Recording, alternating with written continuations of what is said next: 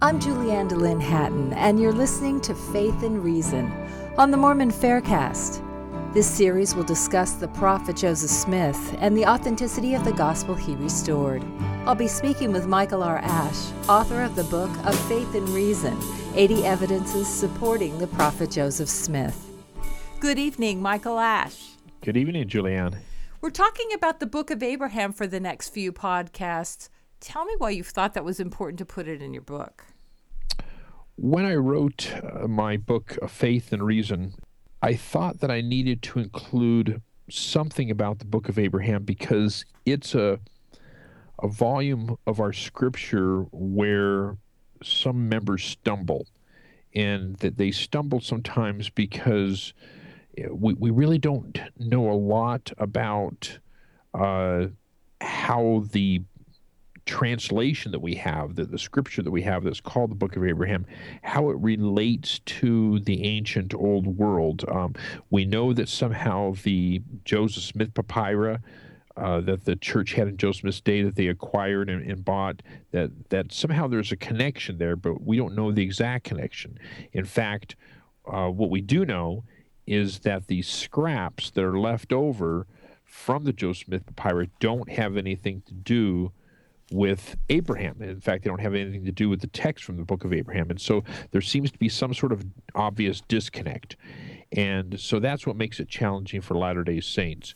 And there's a lot of reasons why that disconnect does not automatically spell any kind of doom for the Book of Abraham in Scripture. And I talk about that in my other book of Shaken Faith Syndrome.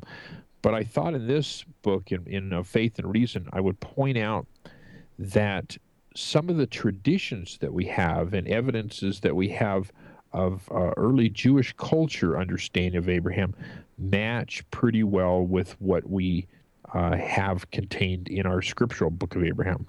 Well, that leads us to today's topic, which is Ur and Olashem. Yeah, Ur and Olashem. It again, unusual sounding names, but they are mentioned in ancient scripture, both in Latter-day Saint scripture and other ancient writings. What do we find in Nehemiah?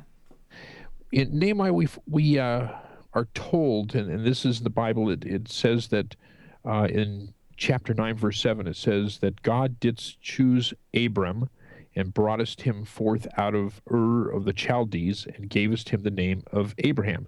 So the Bible is telling basically kind of the location of where Abraham was at, and it's the Ur of Chaldees. And this gave Bible scholars and archaeologists some place to look to try to find the homeland of Abraham. And for most of the Bible scholarly history, it was suggested that this Ur of the Chaldees was in southern Iraq, in an area, and I hope I don't butcher the pronunciation here, but an area known as the Tel al-Mukhayar.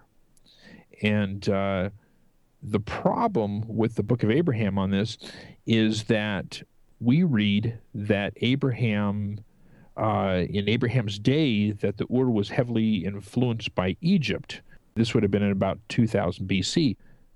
Well, that goes against the grain of what scholars say for the area of Tel al-Mukhayar. They say that area wasn't influenced by Egypt. And so, again, there seems to be some sort of disconnect. What are we finding out with recent scholarship about this? Well, that's where it really gets interesting and supportive for the Book of Abraham. There's a place near northern Syria, and it's also near southern Turkey, that's known as the Aram Naharaim. And again, hopefully I didn't butcher that pronunciation, but basically this is an area that was influenced by Egypt during the days of Abraham, and some scholars think that might have been where the Ur of the Chaldees was.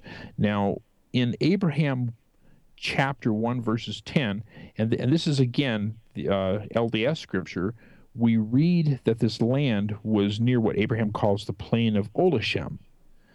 Well, the Bible doesn't mention Olashem. It's, like I said, again, unique to the Book of Abraham, but there's a inscription that was discovered recently in this area that scholars translate as Olashem, and it dates to the right time at roughly 2000 BC, and it's in northern Syria. So this lends support that Joseph Smith got it right, that the Ur of Chaldees was somewhere near northern Syria, near this plain of Olashem, and it's supported almost precisely what we're finding from most current archaeological and scholarly finds from that area. Now, this is one of the evidences in your book that is fairly recent. Correct, yeah. Yeah, it's something that wasn't known in Joseph Smith's day.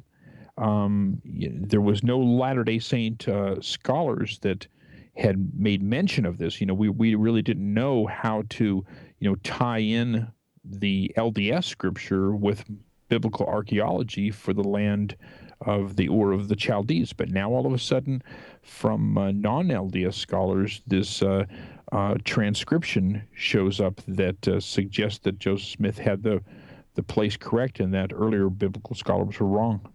We can find out the details about this in your book of Faith and Reason, 80 Evidences Supporting the Prophet Joseph Smith. Correct. And where can we find the book?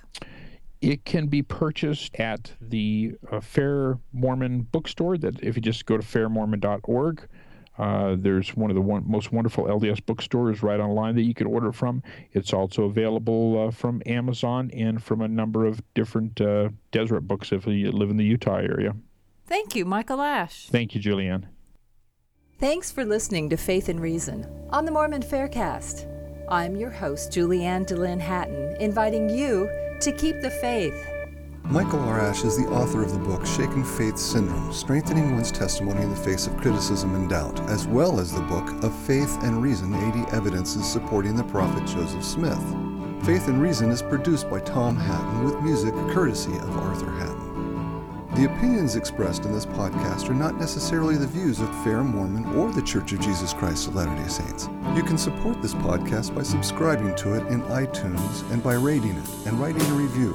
Questions or comments can be sent to podcast@fairmormon.org, or you may join the conversation at fairblog.org.